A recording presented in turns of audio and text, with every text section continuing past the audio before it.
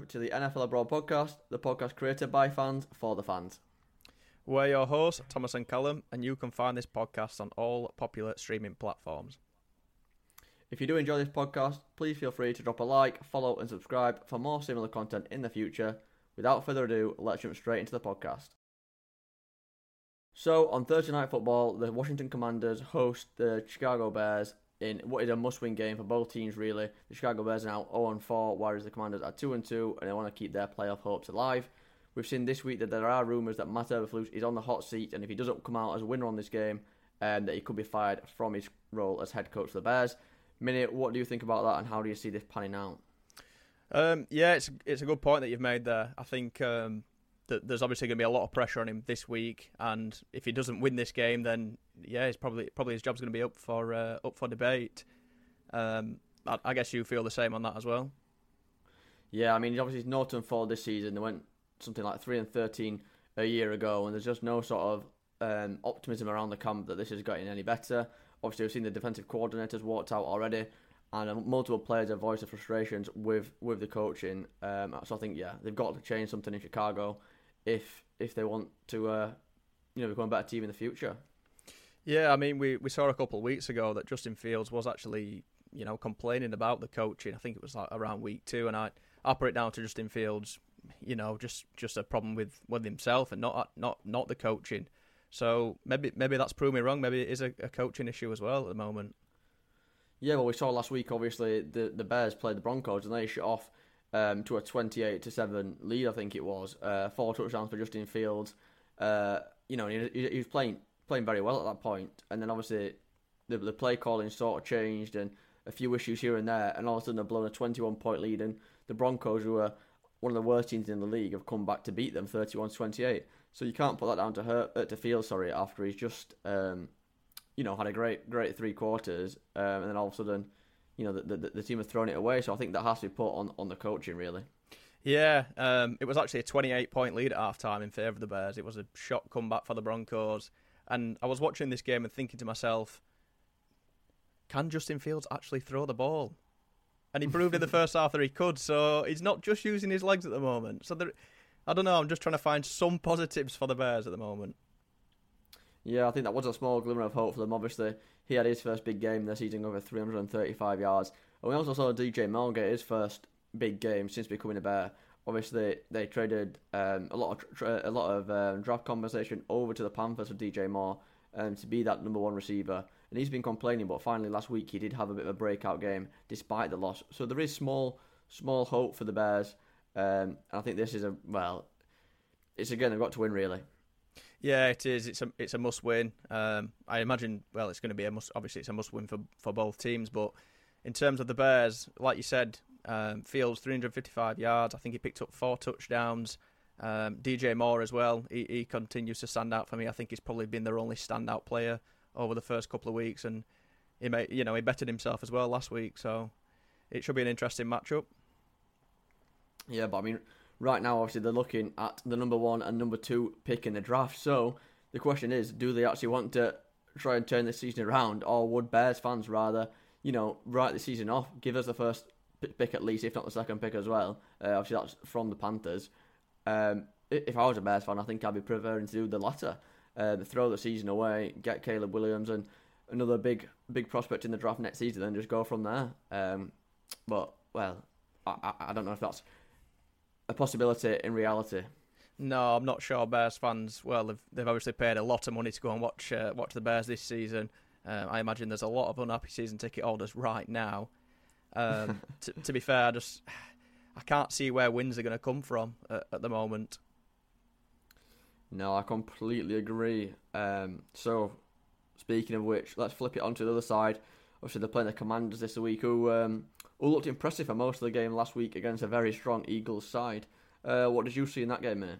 Yeah, I thought the team played a lot better. Well, obviously a lot better than they did against the Bills the week before. And you know what? I was actually really surprised that it were as close as it was. I mean, it went to overtime, and I think the Eagles won by a field goal. Yeah, that's right. Yeah. No, touch. Yeah, a field goal. Yeah, field goal. Yeah. But I was looking at them on that last drive, and I just thought, like, the sort of grit and determination that they showed, to get back into that game and take it to overtime. I think there was 0 seconds on the clock when Johan Dotson got the touchdown, and I were rooting for him. I was kind of hoping that they were going to win that game. Yeah, I was 100%. I mean, I was watching it on Red Zone, and obviously, yeah, the clock hit 0, touchdown, Commanders, but then obviously you thought they would be carrying that momentum into overtime, but it just never really materialised from there. And obviously the field goal for the Eagles was enough for them to win that game, unfortunately. But will that give them more motivation and desire coming into this one? I think it's got to give the confidence. I mean, they're going to be looking at this Bears team that's sat 0-4, as you said, and surely they've got to win this game. Yeah, you think so, and you probably think they've got the weapons, especially on offense, to do that. I mean, obviously you've got Brian Robinson, who, yes, he had a quiet week last week, but he has been kind of a star player for them so far this season. And then obviously you've got Terry McLaurin, obviously who's probably one of the best receivers in the league, to be honest, and I think he's undervalued in the organisation. Another one of those players where they're almost too good for that team, really. I think on a good team, he's probably a top five receiver, but obviously he's been stuck in Washington for the past few seasons with poor quarterback play and a poor team around him. But I think they will be relying on him, to win this game. Yeah, I mean, I completely agree. Brian Robinson, we've obviously spoke about a little bit recently in previous podcasts, and we've said, he probably is their main standout player. Well, he is for me at least, and certainly their danger man. And when he gets running, he often leads to a touchdown. So I think if they can get him fired up and get Sam Howell fired up again, he looked pretty fired up last week, and the sacks didn't seem to affect him from the week before. So I'm sure they're going to be well up for this Bears game and looking for I'll not say an easy win, but a fairly easy win really on paper from what we've seen. Yeah, but as we know, there's no easy wins in this league. But I think you spot on about Sam Howell, really. Obviously, he come off 4 touchdowns against the Bills, and it was a bit of a prove-it game for him last week against another strong defence in the Eagles. And he did just that. He proved himself. No interceptions, protected the ball well, ran the ball well. I think it must give the Commanders a lot of hope, seeing him bounce back from such a poor performance the week before, to dig them out of trouble. So are you taking the Commanders this week? Yeah, I think you've got to go for the Commanders this week. I'll be shocked if the Bears get a win, but I suppose if they're fighting to save the head coach's job, if they have been complaining about the coaching, so are they going to want to save his job? I don't know, but either way, I think Commanders get this done. Yeah, I'm with you on that ship. Unfortunately, I think the Commanders will extend to 3-2 on the season, and they've got an outside shot at maybe a playoff berth here, or a wild card at least. If obviously they're in a tough division, so they've got to win the non-divisional games more than anything, and this is one that they're going to look on the team schedule and think, right, we've got to win this one. So yeah, I am going to put them down for a win as well.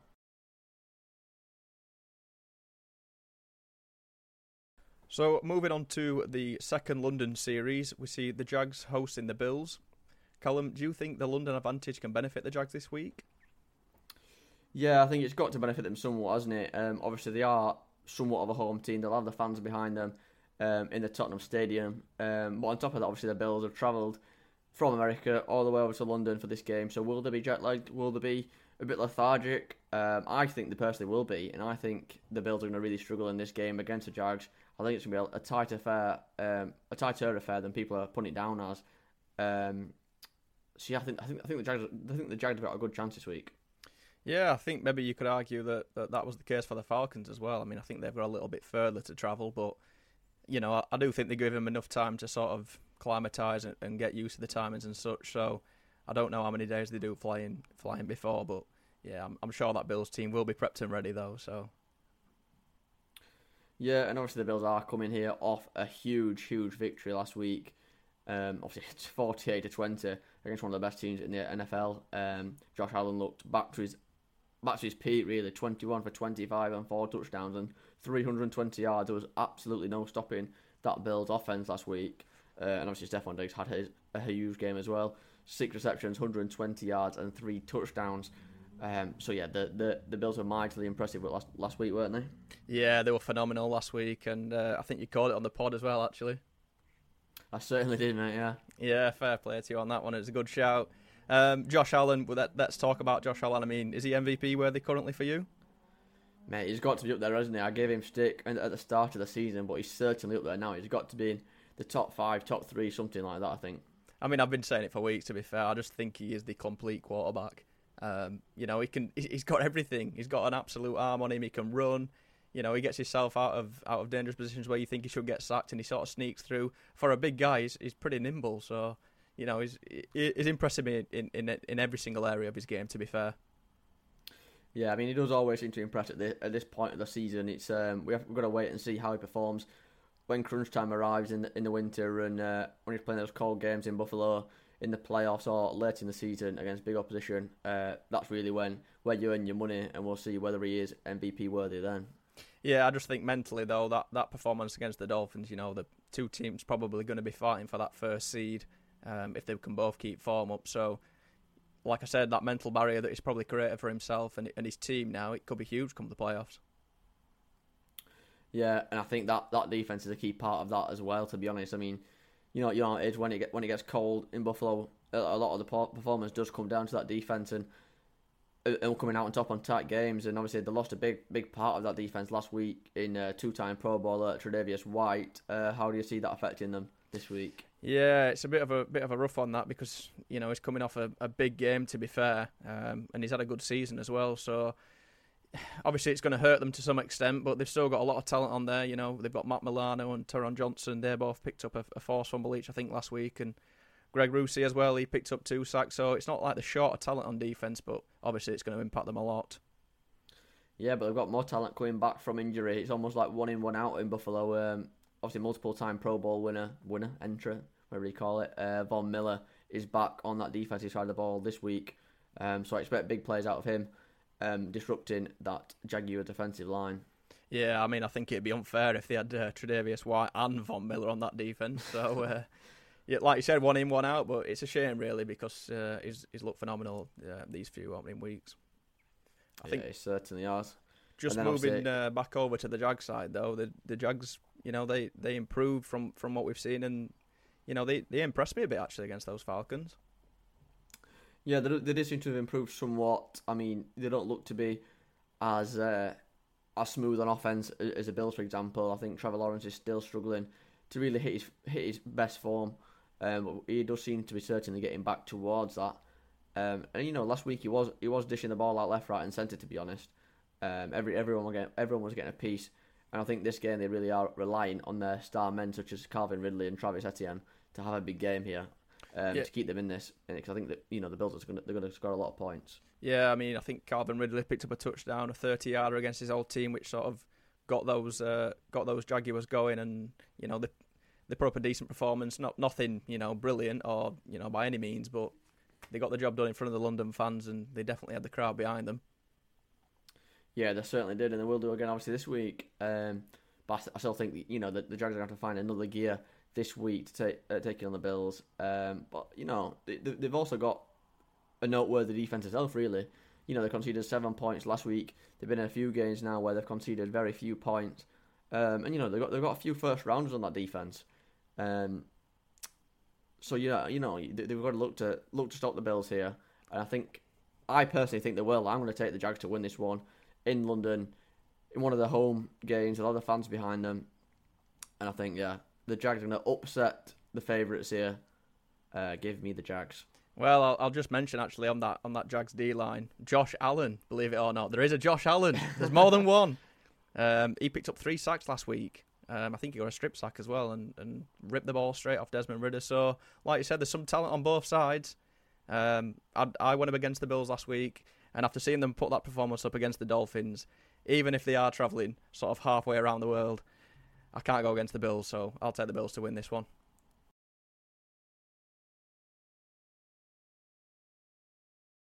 Right then, so in the first of the 6 o'clock games, we see 2 teams who are 2-2 in the season, but both coming off very, very bad defeats. We see the New England Patriots taking on the New Orleans Saints.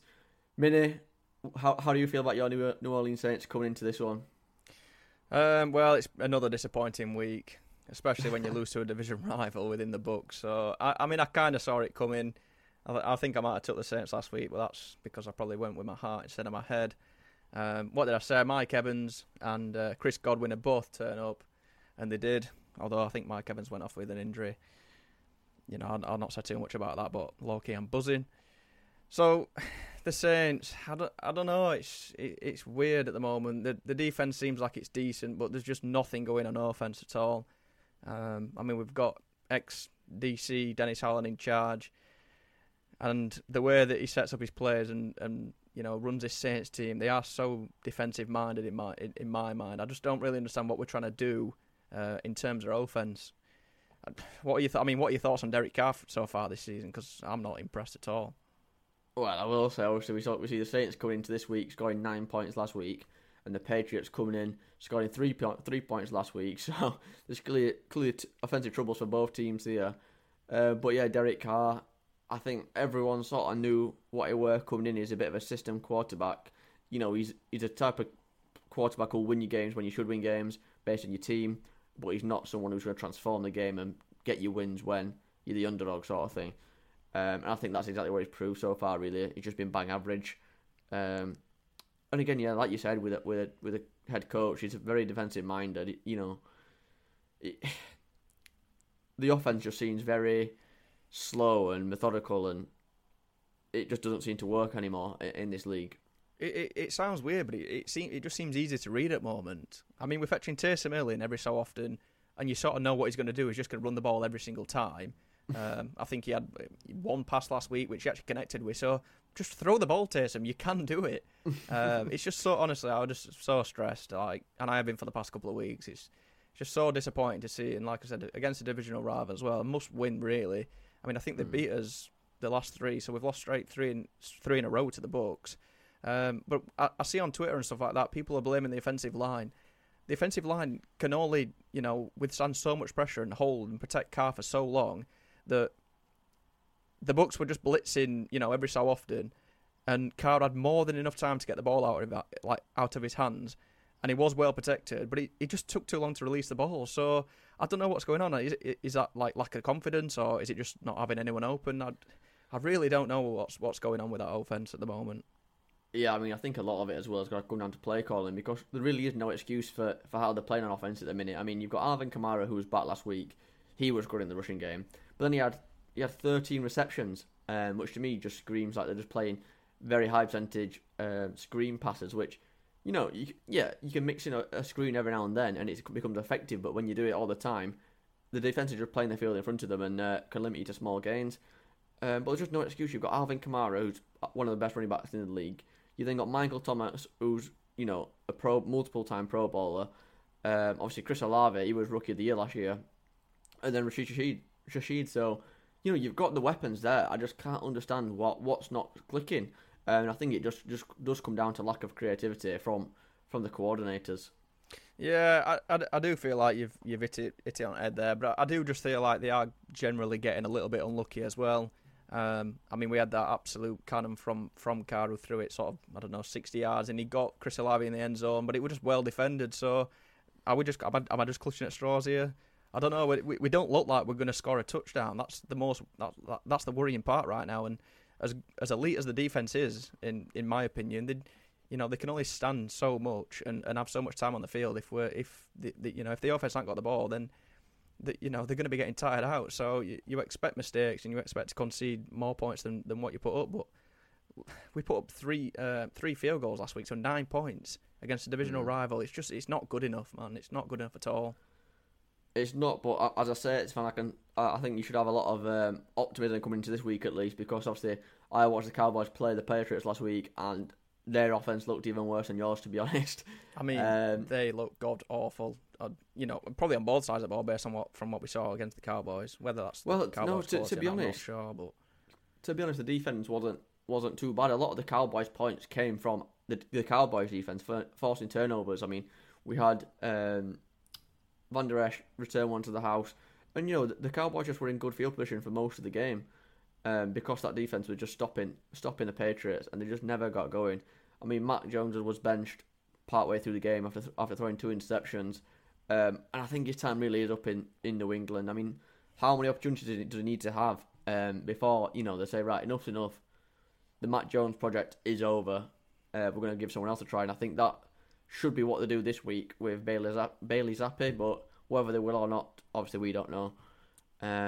But there's just so much struggles on the offense for that team. Well, there is clearly massive struggles. I mean, I think he's probably up there with the Giants QB for worst in the league. I think they're in competition with each other. They must be. That's the only thing I can think of. Either that or it's Bill Belichick's fossil football.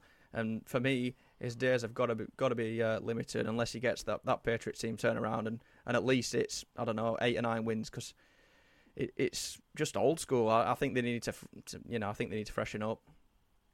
Yeah, I mean, obviously he had all those years of success in New England with Brady, but since the Brady era, I mean, they've been pretty awful every season. So surely to God now, Bill Belichick is the seat is coming hotter underneath Bill.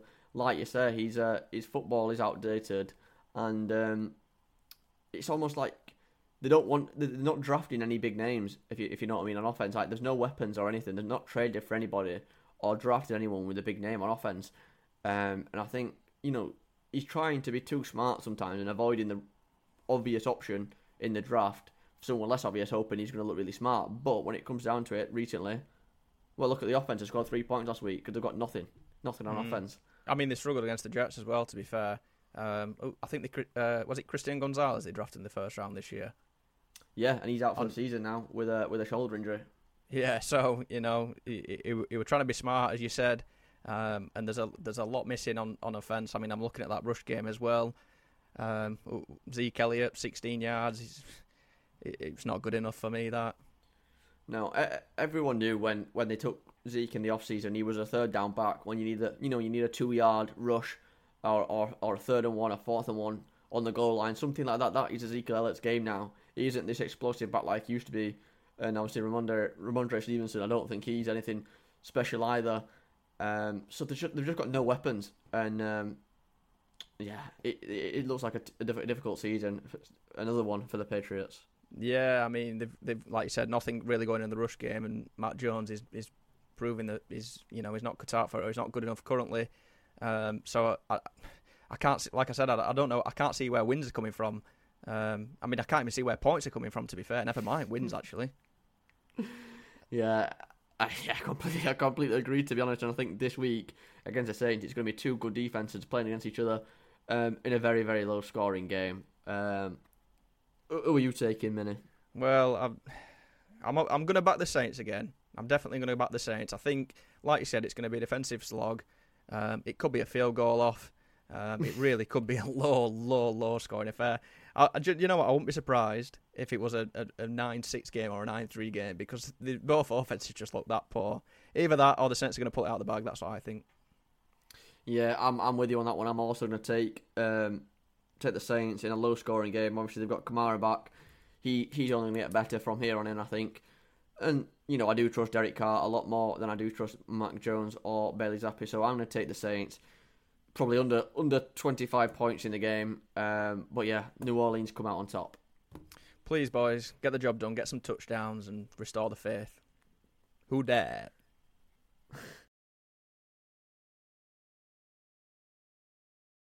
Moving over to the Titans taking on the Colts. We saw that the Titans came off a massive win last week against the Bengals in a must-win for both teams. Callum, what did you think to the Titans last week?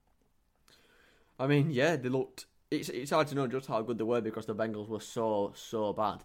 But I mean, Derrick Henry had a big game. Obviously, people have been saying his legs have gone, but he put up 122 yards and a rushing touchdown as well as a passing touchdown. So I mean, you can't fault that really. DeAndre Hopkins had a pretty big game. He had 63 yards. And yeah, they just sort of controlled the game really. The defense looked really good. Their run defense, I think, is one of the best in the league, and that's used all of that to stop what they called the Bengals last week. Sorry. Yeah, I mean the Titans. Do you know what? They're a confusing team because one week they seem brilliant, and then one week they look awful. I mean, I'll take it for the first few weeks, for example. So against the Saints in the first week, god awful. Then they play the Chargers in week 2, beat them. Then went to the Browns, but we know that the Browns are quality on defense. Looked horrendous and put up something 94 total yards, and then they go and beat the Bengals 27-3. So I just can't work this Titans team out at the moment. No, I think I think they're very one-dimensional. If they can run the ball well, they can win. And if they get ahead, they can control the game well because they've got a good defense. But obviously, as soon as they start falling behind, they don't have the weapons or ability to try and get back into the game. And I think they've just got to control. If they control the game, they can win. If not, they're trying to fight from behind. They're pretty much buggered, to be honest. Yeah, I agree on that. I mean, Derrick Henry, you've thrown his name out already. Obviously, he's a big character and a big player. Probably the Titans' best player. And they seemed to get him firing a bit against the Bengals last week. Yeah, I mean, he certainly was trying to get involved as much as they possibly can. I think, because he is their playmaker, and he'll be essential this week as well against the Colts. Like I said, they're a one-dimensional team. They need Derrick Henry to be running through tackles, breaking tackles left, right, and centre, and scoring touchdowns. And that's the way they've got to go about this game against the Colts, who are pretty similar, to be honest. Yeah, I mean the Colts. I think they've been fairly impressive, to be fair, in the opening few weeks. I'm not sure what they're sat at. I think it's 2-2, and they were unlucky really not to get a win last week. I feel like it could have gone either way in overtime against the Rams, and they were down sort of 20 points at half time, and they managed to claw it back in the fourth. So again, Anthony Richardson showed big character and made some big plays in the fourth to get that comeback. Yeah, I mean, Anthony Richardson really, really impressed me last week. He made a couple of unbelievable throws, and obviously he can move with his legs as well. He literally is a modern-day Cam Newton. And just the way he stuck in there, all the pressure on his shoulders in the fourth quarter.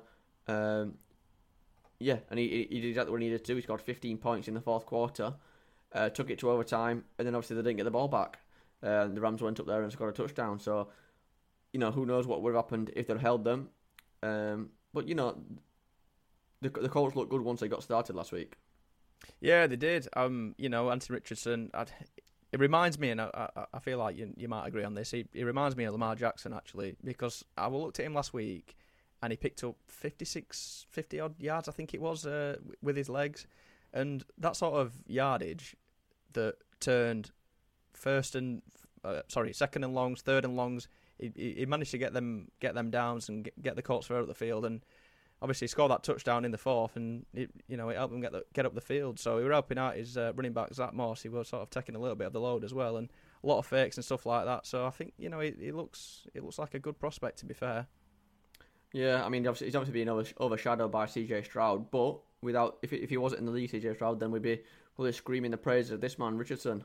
I think he just is lacking a few weapons on offense. Obviously, you've got Michael Pittman, who's their number one receiver, but I mean, there's no real big names in that receiving corps that he can turn to on tricky downs, and I think that's what they're missing there in Indianapolis. I think they've got the run game sorted now. The quarterback can obviously scramble and have run designs, but they seem to be lacking something in the receiving game. A bit like Tennessee, to be honest. They're a very run heavy team. It's two run heavy teams going up against each other this week.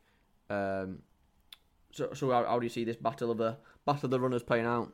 Well, I think if Jonathan Taylor is available, because I've heard that he's returning to practice and he could be available for this game, and if he is, then I'd be tempted to take the Colts, I think. But if he's not, and more likely not, because I'm not sure what the situation is, I think you've probably got to go with that Titans team. So for me, I'll be taking the Titans. Yeah, I do think that he is trying to force a trade away from the Colts, and I can understand why, to be honest.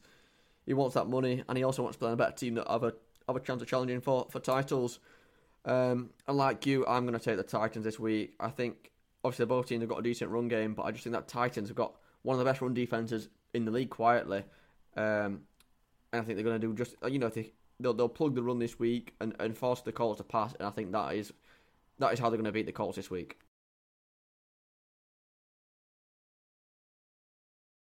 In the next matchup, we see a battle of the AFC North as the Pittsburgh Steelers take on the Baltimore Ravens. Minnie, you watched these games last week. Who do you see coming out on top? Well, I mean, I was really impressed by the Ravens last week. They came up against that Browns defense, which were rated best in the league, and they tore them apart. To be fair, 28-3. Not sure how much you can read into that. They did have that backup Dorian Thompson-Robinson coming in for Deshaun Watson last minute. So I'm not sure if I think it'd have been a completely different game if Deshaun Watson played. However, Yeah, with that said, Lamar Jackson, just short of 80% passing completion. Didn't throw the ball that many times, to be fair. He only attempted 19, picked up 186 yards, managed 2 touchdowns, and he picked up 2 touchdowns with the legs as well. So, I really like this style of quarterback, and I do like Lamar Jackson. And I think, he's sort of grown this season. Needs to protect the ball a little bit better. We did see that last week against the Browns, so he's just got to continue doing what he's doing for me. Yeah, I mean, you know me, I've always sort of disliked Lamar Jackson. I don't really appreciate the running quarterback, but I've got to admit he has grown on me this season somewhat. Obviously, yeah, like you say, he's 15 for 19 last week and a total of 4 touchdowns. He is certainly making his claim for an MVP run again. And I mean, yeah, like you said, 80% completion against one of the best defenses in the league. I mean, you can't really ask for anything more than that.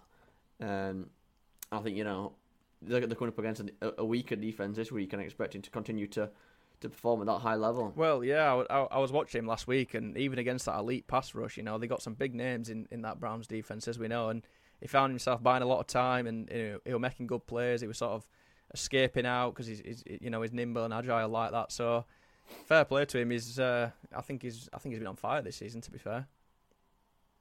Yeah, certainly has. And then obviously on the other side, we've seen Matt Canada come under pressure this week. His job is on the line, I think, the offensive coordinator of the Steelers. I've got a stat for you, actually. The Steelers are the only team in the past 2 seasons who have not had a game with 400 or more offensive yards. No other team has less than four games with that amount of yardage. So, I mean, the Steelers fans are certainly calling for his head. I mean, it's worrying, to be fair. Obviously, they did draft in Kenny Pickett, and for me, I think he's overrated at the moment. We've said that in the past as well. I'm not sure if he's going to actually be available for this next game. I know he picked up that knee injury. Reports suggest that it's not as serious as what they first anticipated, but they're not sure if he's actually going to be coming in. So could we see Mitch Trubisky? I'm not sure. Well, yeah, he's obviously a former first rounder as well, and I think Steelers would say, it's not the worst thing that could happen, giving someone else a try in there, and then we can sort of pinpoint whether it is poor quarterback play or whether this offensive coordinator is really holding us back, because, I've seen him, the Steelers fans are obviously saying he's such a conservative play caller, there's nothing creative there, and, that the tape completely backs that up, to be honest. Well, it does. I think they only put up 6 points last week, so... Yeah, they were this against the Texans as well. They were not a great team. Exactly, I know the Texans who have definitely impressed, but they're nothing special. I mean, they're still crafting that young team. So, I think going into the game, you probably would have expected the Steelers to be winning this game, and I mean, they got outplayed really in every single aspect, in my opinion. Yeah, I mean, they got battered, didn't they? Let's be honest. Yeah, I was surprised that TJ Watt didn't manage to get to CJ Stroud once last week. But, like we said, did the Texans step up, and did that offensive line step up as well? I'm not sure how long the defense were on the pitch for, but, I was surprised that TJ Watt didn't get involved. Yeah, I agree. And, TJ Watt is going to have to be involved this week heavily if they want any sort of chance of beating the Ravens, because outside of TJ Watt and Minka Fitzpatrick, there's not a lot to shout about on this Steelers team. Sorry. The offense doesn't set the world to light at all. They've got two quarterbacks who are probably on the way out of the league or on the way to backup roles. Najee Harris, he's not impressed me in the slightest. I think he just looks sluggish when he plays. And obviously the one maybe bright spark is George Pickens, but again, he's not. He's a good receiver, but he's not an elite receiver yet. No, he's definitely not at that sort of level. I think even though you've not been sort of impressed with Najee Harris, I feel like he was probably their standout player last week, and that says everything, really. Yeah, I mean, you can stand out all you want in off, I guess, but you're not scoring points, you're scoring 2 field goals, so, you've got to do more, I think, and I think this week they're going to really struggle against the divisional rivals. I think the Ravens are, they're only going to get healthier, and they're actually one of the best defenses in the league as well, quietly establishing themselves as one of the best defenses in the league. Obviously, we've known for the past few decades, that's what the Ravens have been known for, their strong defenses, and again, this season, I think they're in top 5 overall defense, and whichever quarterback's in for the Steelers this week, they're going to really, really struggle. I mean, that's scary to hear, to be fair, because they've got a lot of starters that are still not back. I I don't know how many off the top of my head now, but I know a couple of weeks ago they had 7 starters out. So, like I said, they're only going to get stronger. I thought as well that Mark Andrews, he looked good at the tight end last week. He picked up 80-odd yards and a couple of touchdowns. So there's definitely a lot of talent on that Ravens team, and for me, they're probably going to have too much for the Steelers. Yeah, I'm also going to be taking the Raven in this one, probably by an absolute landslide again, to be honest. I mean, the score are probably not going to be too high, because obviously the Steelers' defense is pretty good, but I just can't see the Steelers scoring, really. I think the Steelers might struggle to get more than 10 or 15 points again. So I think, the Ravens are going to blow them out. Well, another start as well. They picked up 3 interceptions last week, the Ravens, so they did turn the ball over a lot. Granted, it was against the rookie, but if Mitch Trubisky is coming in, how much practicing has he been doing, and how many plays has he run with his team? Has he been training this week? Is that all he's done? So there's going to be a lot of pressure when he gets on that field. I know that. Yeah, there certainly is, and nothing can prepare you for game day pressure, and I think that's where he has struggled previously when he was at the Bears. Obviously, he was good in college, but then he come into the NFL, and he couldn't deal with it on the big stage. And again, he's coming into a very poor Steelers offense. It's not like he can rely on big weapons, and I think that they're sending him to the dogs this week. Yeah, absolutely agree. Ravens get this one quite easily, in my opinion.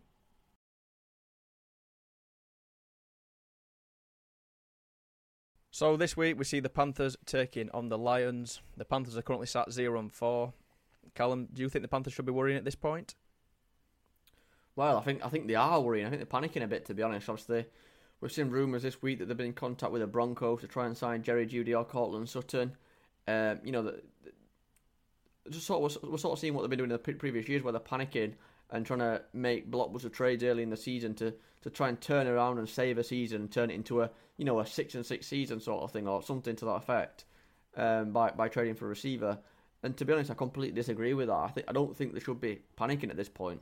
I think that what they should be doing is realising, right, we're in a rebuild stage. We've got a rookie quarterback. Obviously, we've got a young team around him.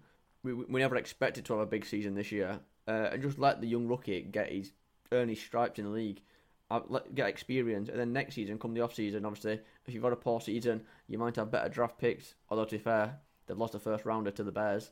But give him a season first. You don't need to. Trading for Jerry Jeudy, he's not going to turn you from a 0-4 team into a Super Bowl contender. It might have you get a couple more wins, but it's only going to affect you later in the season when you don't have as good draft picks. So for me, I think they shouldn't be panicking. Just give the young quarterback a bit of time, and come the off season, then you try and turn it around. Yeah, I mean, I think Bryce Young were out a couple of weeks ago, didn't he? After he got that concussion, so I think he's only had 3 out of the 4 weeks because backup Andy Dalton came in. So, they've drafted him. They've got to give him a chance, like you said. They're in a rebuild, so I don't know why they're putting any more pressure on themselves, and probably more pressure on Bryce Young, I'd say at the moment. They obviously feel like he needs more than what he's got, but for me, they've just got to let him practice with what he's got and move on from there. Yeah, I mean, the thing is, this Panthers front office, they don't seem to have any sort of patience. They want to bloody fight over getting 6 wins a season, and I think that's why the Panthers organisation has been terrible for a long time now, because they just try and look at the short-term view of, right, we need to win a couple of games a season, and that's it. Whereas obviously you look at someone like the Texans, who are also part of a rebuild, also got a rookie quarterback, and they're just going about it in completely contrasting ways. And obviously you look at the Texans now, there's so much ambition behind the organisation. And you look at the Panthers and you think, right, they're going to be shit for the next 5 seasons probably. Yeah, I mean, the Saints obviously play them a couple of times a year, so I know a little bit about the Panthers. I don't know why they're putting the pressure on themselves. They're already 0-4 in the season. The Bucs are sat 3-1, so I don't really see the Bucs slowing down anytime soon. So for me, they're never going to get close to the division this year. So what's the point in throwing away more picks or whatever it is that they're going to do for the trades when they've already lost for their first rounder for next season? Yeah, they lost it. They traded it to the Bears, I believe. I think you're right. You're right on that. Yeah.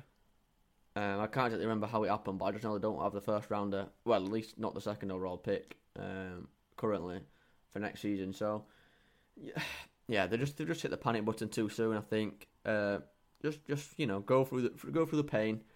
Next season, if you want to make some blockbuster trade, you've still got a rookie quarterback on a cheap contract, so then you can look at building a team around him. Obviously, they signed Adam Thielen in the offseason. He's getting old now. They're just making some very, very weird decisions, I think, when in reality they should be making more long-term decisions, which they should do in the offseason. No one's gonna trade you any players right now at a good value. They all want more value than they're worth in season. Yeah. So they need to be patient, I think. But right now they don't have much hope this season. Well, they're going into this game against the Lions, and to be honest, I can't see them getting a win out of this either. So, I don't really know where they go from here. I think from what you've said already, it sounds like they've already hit the panic button. Are they going to panic even more if they lose this week against the Lions? Well, they will be losing this week against the Lions, I'm pretty sure. And I think then obviously you're looking at calling for people's jobs and stuff like that. But I don't really understand where they can even beat the Lions this week. The Lions last week, they took the Green Bay Packers to school really. The scoreline got closer in the fourth quarter, well in the third quarter really. But at that point the game was over already. They just look so good on both sides of the ball. David Montgomery returned. He scored 3 touchdowns and 121 rushing yards. Goff looked good minus interception, and the defense looked good. Aiden Hutchinson, another 1.5 sacks, and he's got the joint most quarterback pressures so far this season, joint with Micah Parsons and somebody else. So yeah, he's joint first in the league on pressures. So both sides of the ball are coming out trumps in this Detroit Lions team. They really are. I've watched them a couple of times this season. One in particular when they played the Falcons, and we know what the Falcons are like on the rush game, and they gave them nothing. So that's going to be completely shut down for me against the Panthers. Not that they've really got that much going on in the rush game, which for me then forces the ball into Bryce Young's hand, and they're going to make him throw. And it could be how many interceptions will they get? Yeah, like I said, I'm taking the Lions in this one, and I think it will be by an absolute landslide again. And I don't think Bryce Young's playing particularly bad, to be honest. Last week he had 25 for 32, 204 yards. So I don't think, obviously with all the headlines are going to CJ Stroud, I don't think Bryce Young's playing particularly bad. He just doesn't have a good team around him or a good enough team around him. Like you said, though, I think that defense is going to be too much, and I think they've got too much going on offense. Obviously, you mentioned David Montgomery, but there's Amon-Ra St. Brown as well. He had a pretty quiet game by his standards from what we've seen, and I think Sam Laporte, you mentioned on the podcast last week as well. He had a good game, to be fair. Yeah, he's doing everything he needs to again at that tight end position, and I'm sure they'll all continue to have a field day this week with the Panthers. To be honest. Yeah, give me the Lions. Yeah, let's hope they beat another Saints divisional rival. I wouldn't mind that at all. So, I'll be going for the Lions to probably win comfortably as well.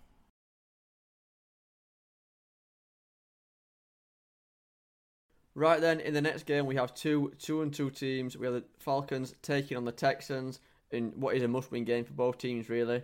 Obviously the Falcons lost last week in humiliating fashion in London. Do you think Desmond Ridder's job on the line this week? Yeah, I do. I've listened to the Arthur Smith's interview, which his interview technique is shocking, by the way. And he's sort of just batting. Classic. He's just batting away the questions and stuff like that. But from what I gather, he's going to give Desmond Ridder another chance next week against the Texans. So I think this is probably the last chance he's going to get. He threw that pick six last week and then went straight back into the game after.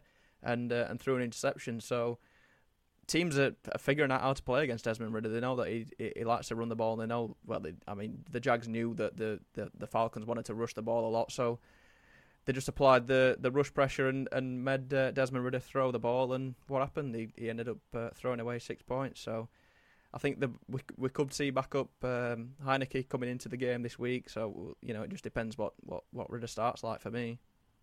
Yeah, we know he threw 2 interceptions last week. And to be fair, all season he's not really looked impressive. Obviously, he's done well with his legs at times. But with the team he's got around him, we spoke about CJ Stroud earlier. Not CJ Stroud. The other one. Bryce Young earlier. Oh, Bryce Young, sorry, yeah. Not having the weapons around him. You look at this Atlanta Falcons team. They've got Drake London, Bijan Robinson, Kyle Pitts. all these are first round picks. You got Tyler Algier, he's a good running back. We've got weapons everywhere on this offense, so there's no real excuse for what he's doing at the minute. And yeah, I think he's got to improve. Otherwise, yeah, his job's gone, and Taylor Heineke will come in and have a go at it. Because obviously, when he was in Washington, he looked pretty good, to be honest. Like, I'm not saying he was, a brilliant quarterback by any means, but I think he's looking better. He looked better than what Desmond Ridder does right now. I think they had a chance last week, the Falcons, to probably fetch in Taylor Heineke and just give him a chance. I mean, they were down 17, I think it was at half time, so why not just put him in the ball game? Get him used to playing again, and then potentially preparing for this week against the Texans. I said last week, based on the PFF stats, that Desmond Ridder should have thrown more interceptions than what he already had done by now, and then they went to that Jags game and ended up throwing 2, I think it was. Yeah. So I mean, that just goes to show that the stats aren't wrong; they don't lie, and the AI technology that they use nowadays, it's so like accurate and spot on, and they predicted exactly what was going to happen in this game.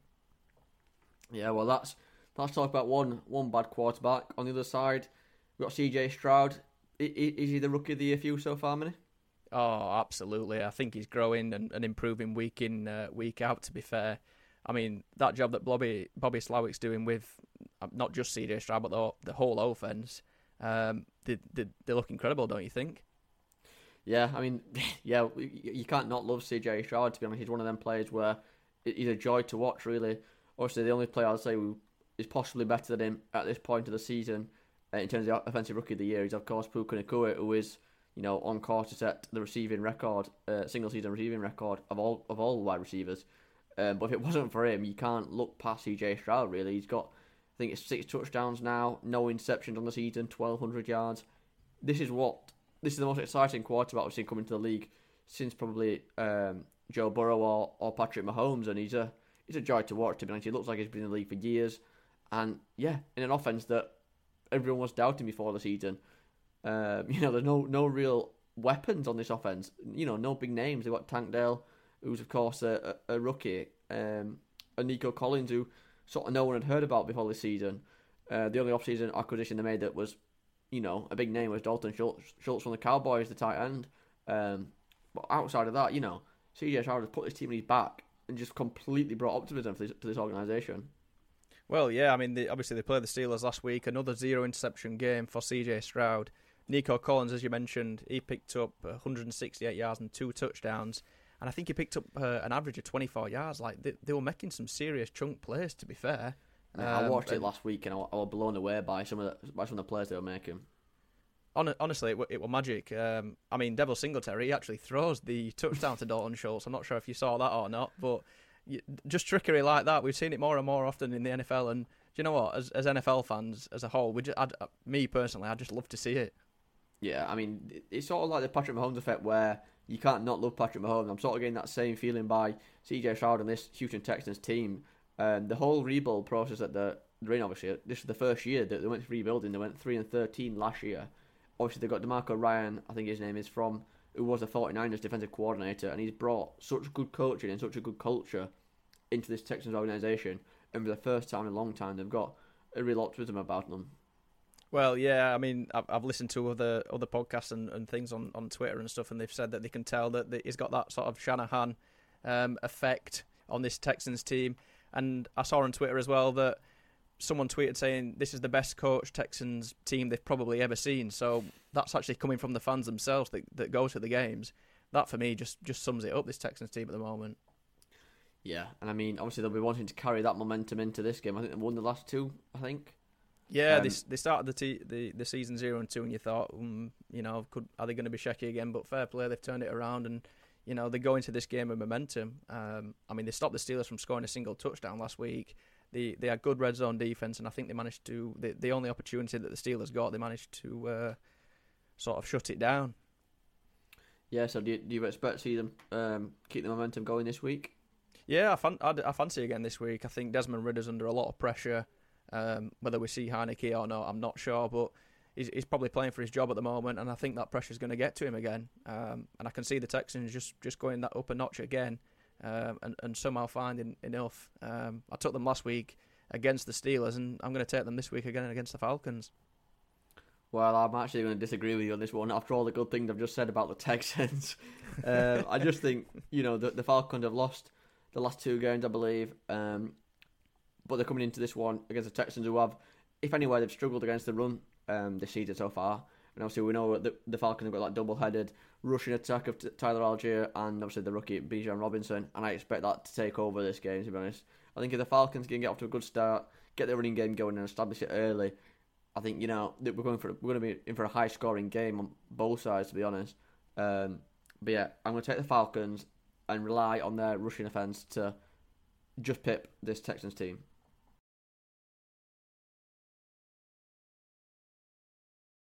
So this week we see one of the worst teams in football taking on one of the best teams in football, the Giants versus the Dolphins. Colin, would you agree with me that the Giants are one of the worst teams in football right now? Yeah, I think they are one of the worst teams, probably a bottom 2, bottom 3 team, maybe even the worst team in football right now. And it's a joy to see, really, being a Cowboys fan, all those smug Giants fans being shut up again. But it's just where do you start with how bad they are, really. You look at Daniel Jones. He's had 24 fumbles since he entered the league in 2019, and that's the most of any quarterback in that period. Obviously, they've been absolutely battered all season long. But you've actually led a game for 19 seconds total this season. I mean, they've been in the lead of a game for 19 seconds. That just doesn't sound real, does it? It really doesn't. we're on week 5 now, and some of the teams that they've played against, they've not been the best teams. So that sort of tells the season at the moment. I've got a stat for you as well, that they've been outscored 77-9 in first halves combined all season. That's crazy, mate. They've scored a total of, is it 9 points or 3 points at home so far this season. I saw. Imagine being a New York Giants fan. Well, I was just going to say that, to be fair, mate. Points. I was just going to say that I've seen some of the tweets and I've seen some of the camera angles when it sort of flashed over to them, and the face of the Giants fans. Yeah, they don't look very happy at the moment. And mate, I can't imagine a season ticket to watch the New York Giants is very cheap either in New York, in MetLife Stadium. There's no way. That's a cheap day out. So to go to 2 games and see 3 points, I'd be absolutely livid. I mean, I think they've been... I guess they were all right last season. I think they put a few wins together and they didn't get to the playoffs. Am I right? No, there might have been a wild card. I'm not sure if they were a wild card or not, but I do remember watching them when they played in the London series, and I thought they were fairly well coached. I think they beat the Packers that game, but coming to this season, they just look like a completely different team. They look worse, if anything, although the coaching's not changed, so I can't really wrap my head around that. Yeah, well, I'm pretty sure Brian Daboll won the Coach of the Year last year, if I'm not mistaken. And then obviously you're coming to this season, and they've been absolutely horrendous. To be honest, obviously I've been a fan of the NFL since 2016 now, so I've obviously seen the Cowboys against the Giants in that period. And for that whole period, you never actually seen the Giants as a threat to the Cowboys or the Eagles. It's always been the Eagles and the Cowboys dominating that division. And sort of like every couple of years, the Giants have a bit of hope and they think, we might get the playoffs, and then they might scrape a wild card here and there. But generally speaking, it's an organisation that is not very well run. They're a lower table team, and obviously they had that bit of confidence with Brian Daboll coming in and turning it around a bit. But they paid Daniel Jones off season in probably the worst move of the entire off season. £40 million for a quarterback who everyone with a pair of eyes can tell you he isn't good enough to be in this league. You know what I mean? I don't know. He must know someone inside Giants or inside the NFL or something to get a contract like that, because I think he's up there with one of, if not the most overrated quarterback. Probably challenges Kenny Pickett for that. So maybe they're in competition with each other for that. 'Cause I don't know. I genuinely don't know how he's still playing in that Giants team. It's crazy, and the fact that they offered him a contract as well. Like, I genuinely think I could do a better job. I think you could do a better job from what we're seeing at the moment. Well, I think from the Giants' perspective is obviously they had that bit of an upturn last season, which obviously gives you a bit of confidence about the coach and about the quarterback. And it was at a point where obviously they played too well to be able to draft a quarterback early. Or have to trade up for one. So I thought, right, well, Daniel Jones has been quite impressive, somewhat impressive, I'll say, for the second half of the season. And they were sort of backed into that corner, and now obviously they paid him that $40 million a year, and now you almost committed to it. You can't drop him. after just paying him $40 million. Well, so now got to commit to that project. Yeah, I suppose you're right on that one. I think based on power rankings this week, I think they've actually dropped down to the worst. I might be wrong on that, but the obviously they're somewhere down at the bottom. I might have misread that. I'm not sure, but I'd have them down there. I'm probably worse than some of the teams that have been down there for the past couple of weeks. Not sure if they're as bad as the Bears, but they're not much better than them. Yeah, that's what I was going to say. The only team worse than them for me is the Bears. And I mean, but even saying that, I'd definitely take Justin Fields over Daniel Jones. I agree. To be Absolutely, honest. Yeah. I can't believe we're saying that. To be fair. I know, but maybe it's not all Daniel Jones' fault. I mean, obviously that offensive line is banged up. They had a makeshift one on Monday Night Football that got absolutely battered down. They gave up 11 sacks to Daniel Jones, and I think, obviously, yes, the offensive line is not good because they're getting up 11 sacks, but at some point, the play calling has to change. Get it out of the hands faster. Just change something that have Daniel Jones rolling out of the pocket and getting it out faster or something. But it wasn't. He was just constantly getting hit and hit and hit and hit all night. I can't believe 11 sacks. I mean, that number doesn't sound real. That's almost an NFL record, I think. Honestly, I don't really know where the Giants go from here. I'm not sure if there is any positive news around Saquon Barkley when he can return. I'm not sure if he's rumoured to return this week or not. I'm not sure if you know any more on that. I think there is a possibility he returns this week. But if I'm Saquon Barkley, he's been in this organisation since 2018 when he was drafted second overall. And, he's had numerous injuries, and it's sort of a similar sort of thing to what happened with McCaffrey in Carolina.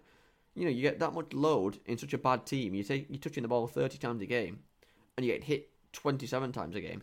You're bound to get injuries, and he needs that trade away or in the offseason to leave the Giants, just like McCaffrey did with Carolina, and get himself on a big team, because at least when he first came into the league, he was as good as Christian McCaffrey. Whether he's now, after all the injuries, we can't see that on this team. But he's a phenomenal talent, and it's hard to watch him there in New York. He deserves a trade away, really. Yeah, I mean, other than that, though, if they do lose him in the next off-season, then I worry for the Giants. I just don't really see where the points are coming from. I mean, Daniel Jones was actually their leading rush last game against the Seahawks. So, is he trying to do too much, or is it the fact that they just haven't got any quality there that he's having to sort of overcompensate and do that as well? Well, I think that is the main problem. There's just no quality back there, really. They brought, obviously, Darren Waller in the offseason, the star tight end, and paid him big, I think. But, again, he's not really done anything to impress, whether that's he's not been schemed open or whatever, but, he's not done anything to set the world alight. And when you're one of the highest paid tight ends in the league, you should be, at least producing something more than he is right now. Yeah. So let's flip it over to the Dolphins. I know they're playing in this game. How did you think they got on last week against the Bills? Well, I think it was a bit of a humbling experience for the Dolphins last week. Obviously, I did call that the Bills would win this game. I didn't expect it to be by 28 points by any means, but obviously we know the Dolphins have got one of the best offenses in the league, and that's not changed. Obviously, on the defensive side of the ball, you can't afford to put up 48 points to allow 48 points if you want to be a Super Bowl contender, and that's what this Dolphins team are aspiring to be. So the offense wasn't terrible last week, but the defense just gave up way too many yards. Obviously, you saw Stephon Diggs score 3 touchdowns. He was 1-on-1 with the cornerback. I forgot his name. He put him on. He had a field day. Put him on skates, didn't he? And just sort of blitzed him and left him for dead. I'm not sure. It was a bit of a weird player if it's the one that you're talking about, and I remember correctly. Well, it happened on 3 different plays. The same cornerback, I'm pretty sure, and it's like, why are we not changing something here? Yeah. Obviously, I know they've got Jalen Ramsey to come back at some point this season, and they're going to really rely on that. When he comes back to bolster their defense. But right now, it just wasn't good enough against the Bills. But I mean, I'm looking at that Dolphins offense currently, and after that Bills game, I mean, they were absolutely firing, best in the league going into that game. And then when they came up against a playoff worthy team, in my opinion, the Bills, they didn't look as dominant. I mean, we saw Raheem Mostert. I think he had a couple of fumbles, and that obviously that gives the ball back to the Bills, and then the defense is up against it. So I'm not sure if it was. Probably a bit of both, defense not fully turning up, but then there were still a lot of mistakes on offense as well. Yeah, well, and I guess obviously the Bills have got a very good defense. They forced those mistakes, but obviously they come into this game. This is a get right game for the Dolphins, and they'll be happy that they're coming to play the Giants, because it's a game where they can exploit their weaknesses and make the most of this good offense. And again, do you think the Dolphins can put up another 70 burger this week? I honestly, yeah, I can. To be fair, maybe not the 70 points like they did against the Broncos, but I can see them hitting high numbers. I mean, that Devon Chain, he looks insane, to be fair. And I think they picked him up in the third round. He's an absolute steal. I just can't believe it. He got another couple of touchdowns last week. Obviously, we know what Raheem Mostert's like. Maybe we just had an off game last week. And then they've got Tyreek Hill and Jalen Waddle back in the mix as well. So they've just got talent absolutely everywhere. And I can see them, putting up big numbers against Giants this week.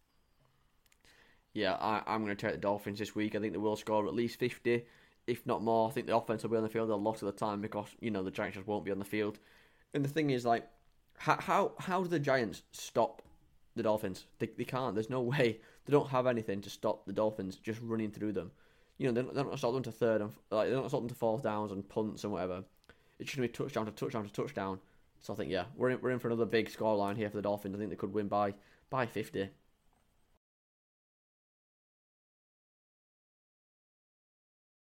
In the next matchup, we see the 1-3 Cincinnati Bengals take on the 1-3 Arizona Cardinals.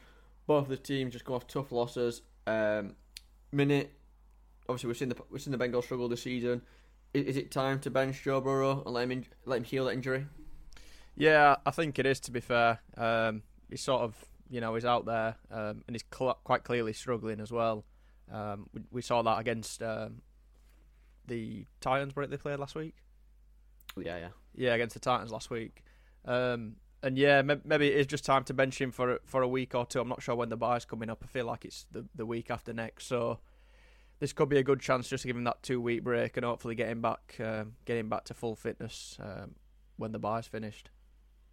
Yeah, I completely agree. He's lacking so much of his his full performance. Really, he can't really move around in the pocket. He just stood still. And I actually saw a player last week where they're in the red zone and the Titans just give him the whole, there's a gap of about 20 yards to the open for him to just run to the end zone, knowing he couldn't take it, and forcing him to throw it. And obviously by doing that, they're obviously putting more players in the pass defense and not worried about run as much. And I think at 1-3 on the season already, your season is pretty much done statistically, and he's never going to heal properly while he's still playing. Oh, you're asking for, obviously, he got the big contract this offseason, so he's the highest paid player in the league, and you're putting that at risk every time he goes on the field. Yeah, that's one thing that obviously the Bengals don't want. They don't want him injured, long term. So for me, it's probably a good time to rest up. It's a shame for Bengals fans because it's been so good for the last couple of years, so I imagine their expectations are quite high at the moment, but sometimes you've just got to think more of the long term rather than the short term for me. Yeah, well, obviously, if you try and look at the positives here, if they do bench Joe Burrow or even let him play and they continue to lose, obviously, like I just said, Joe Burrow's in a huge contract now, so they've got to try and find good, cheaper players, and obviously the only way to do that really is through the draft process. So obviously having a poor season then gives you better draft picks. If they can add weapons to this already decent fundamental football team, then it could be better for the long term anyway. Yeah, I think even there's some potentially worse news as well for Bengals that T. Higgins might not be available for this game coming up against the Cardinals as well. What are your thoughts on the Cardinals?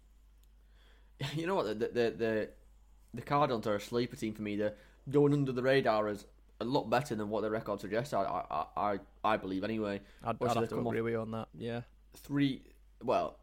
two very close losses, and obviously they did lose in the end quite big to the 49ers. But for a while in that game, they did keep it close. And again, Josh Dobbs, 265 yards, 2 touchdowns, no interceptions. The numbers are pretty good.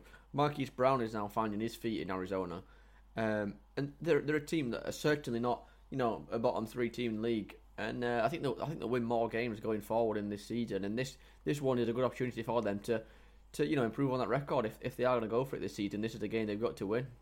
Yeah, I mean, I'm looking at those divisional games. Obviously, the Rams, Seahawks, and they did lose to the 49ers. Can I see them picking up wins in the division? I'm not sure. I feel like they could be close, and a lot of people, including myself, probably wrote them off in the past, and they're not actually as bad as the record suggests, or as they have been in the past couple of seasons. So like you said, I mean, this is probably, it's a great chance, especially if Joe Burrow's not playing. I mean, even if he is on the field, then they can identify what his weaknesses are, just like the Titans did, and probably capitalise on that. Yeah, I completely agree with that. And obviously they've got the headache in a couple of weeks when, well, I think he's still a few weeks out actually. Kyler Murray, he will be ready in a few weeks, coming off obviously that season injury a year ago. But from my perspective, I'd be thinking, sort of stick with what we've got right now. Obviously Joshua Dobbs, yeah, he's 1-3, but his performances out there on the field are actually better than what the record suggests, really. And he's good with his legs as well, just like Kyler, but he's got a bit of a bigger frame to him, so less susceptible to injuries. I don't think he's done enough to lose that job back to Kyler, to be honest. No, I'd have to agree with that completely. We know what Kyler's like and what he's been like for the past couple of seasons. Sort of a similar but different quarterback. And for me, I don't think Joshua Dobbs has done anything wrong. So I think he's probably earned his place in that team, and deserves to at least be allowed to stick it out for the rest of the potentially the rest of the season. I'm not sure. It all depends on how he performs over the next few weeks, I suppose. Yeah.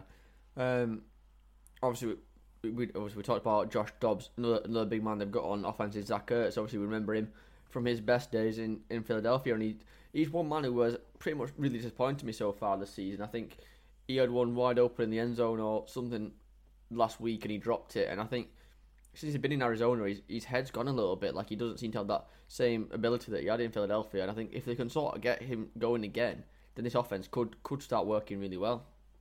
Yeah, it's a bit of a strange move for him. I'm not sure what triggered that move originally, but he's gone from probably. That. Well, yeah, he's gone, but he's gone from that Eagles team that are potential Super Bowl winners.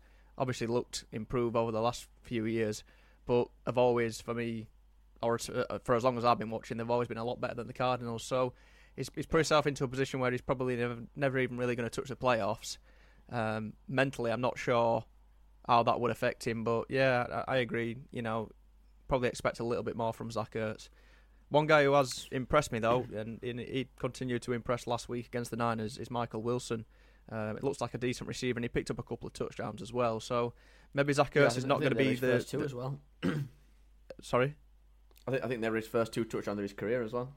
Oh well, so that's going to be confidence for him. So I don't think Zach Ertz is going to be the main guy by any means. So I'm not really too sure how they're going to get Zach Ertz involved going forward. Yeah, well, this week could be the week. Obviously, these are two mediocre teams going at it, and there's probably not any playoff, predictions for either of these two teams. But with that being said, we obviously still got to pick a winner in a pretty boring game, to be honest. But who are you taking in this one? I think I'll probably go for the Cardinals. I was obviously not impressed at all by the Bengals last week. So for that reason, and the fact that Burrow is carrying that, not whether he plays or not, we're not sure yet. But for that reason, I'll go for the Cardinals to win. Yeah, I'm with you on that one as well. I'm taking the Cardinals to beat the Bengals. I don't think anyone would have said that at the start of the season. No. But yeah, I think this Cardinals offense is just moving a lot more smoother than the Bengals. And also, we've seen them beat the Cowboys already this season. So, the Cowboys are a lot fiercer opposition than the Bengals are right now. So yeah, give me the Cardinals to beat the Bengals.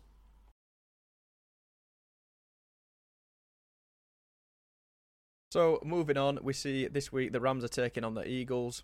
The Rams last week came off a huge overtime victory against the Colts. Callum, what were your thoughts on the Rams, and in particular Puka Nacua?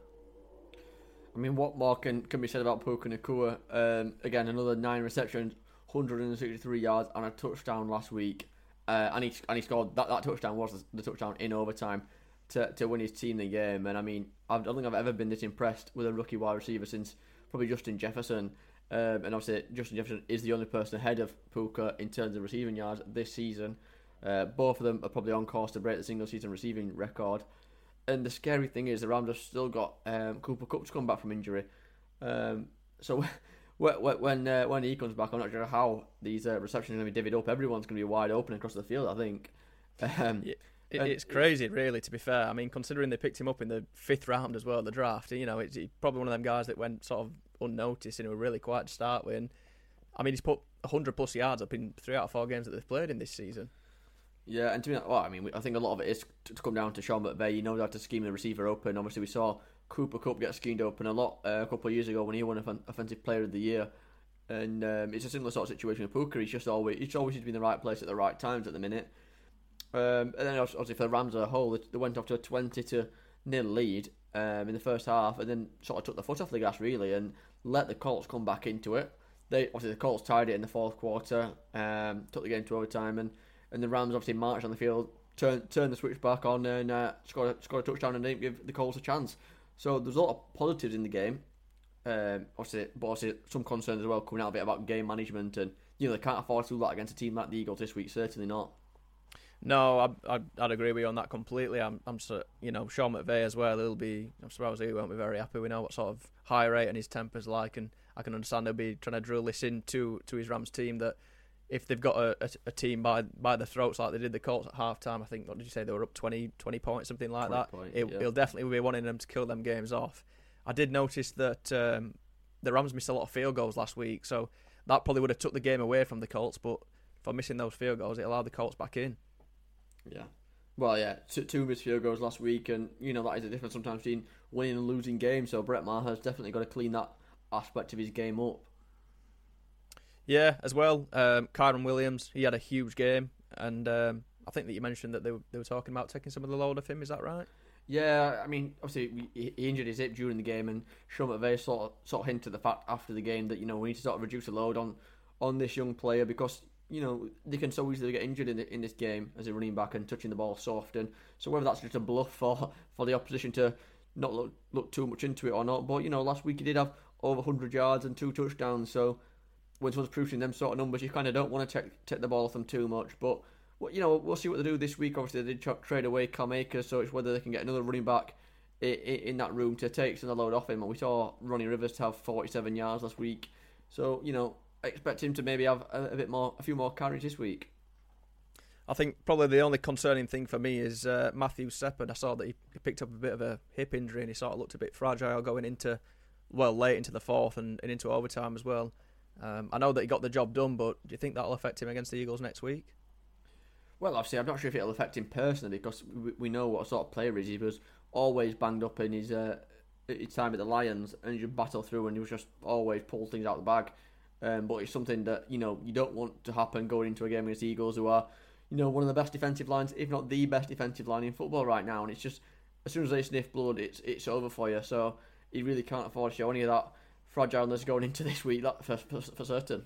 No, that pass rusher will definitely be wanting to get to him this week. It doesn't look like he's in a state to sort of run the ball himself. Not that he does very often. So I'm sure the Eagles will be wanting to get after him this week. Yeah, I mean they look good again last week. I mean there were parts of the game where obviously Washington took them down to the wire, but the defense still looked good for the majority of the game. Obviously Jalen Carter, he's obviously on the other side of the ball who he could be on for Defensive Rookie of the Year. He's up there with one of the most pressure rates in the entire league. Great in the run game. You're pairing him with Fletcher Cox in the run game, and it's almost how do you run at this Eagles team? So yeah, it's a scary thought for Matthew Stafford coming into this one. Yeah, as well as Nicholas Morrow, he picked up 3 sacks and sort of 10 plus tackles. I think where he had an absolute monster game. He got to Sam Howell a lot, so I imagine he'll be fired up and hoping to get to Matthew Stafford as well. In terms of offense for the. Sorry, go on.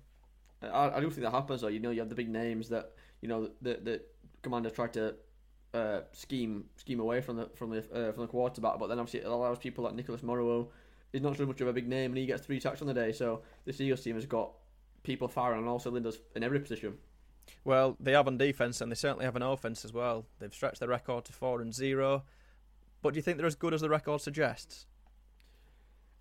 I do, and they're sort of winning ugly at the moment. I mean, obviously, 34 points against the Commanders is a lot, but obviously then they gave up 31 points, whereas in other games this season, Jalen Hurts has looked a bit hit and miss and, thrown a couple of interceptions, but at the end of the day, they keep winning. They're winning ugly as a team, and I think they are really building themselves up for the playoffs, if anything.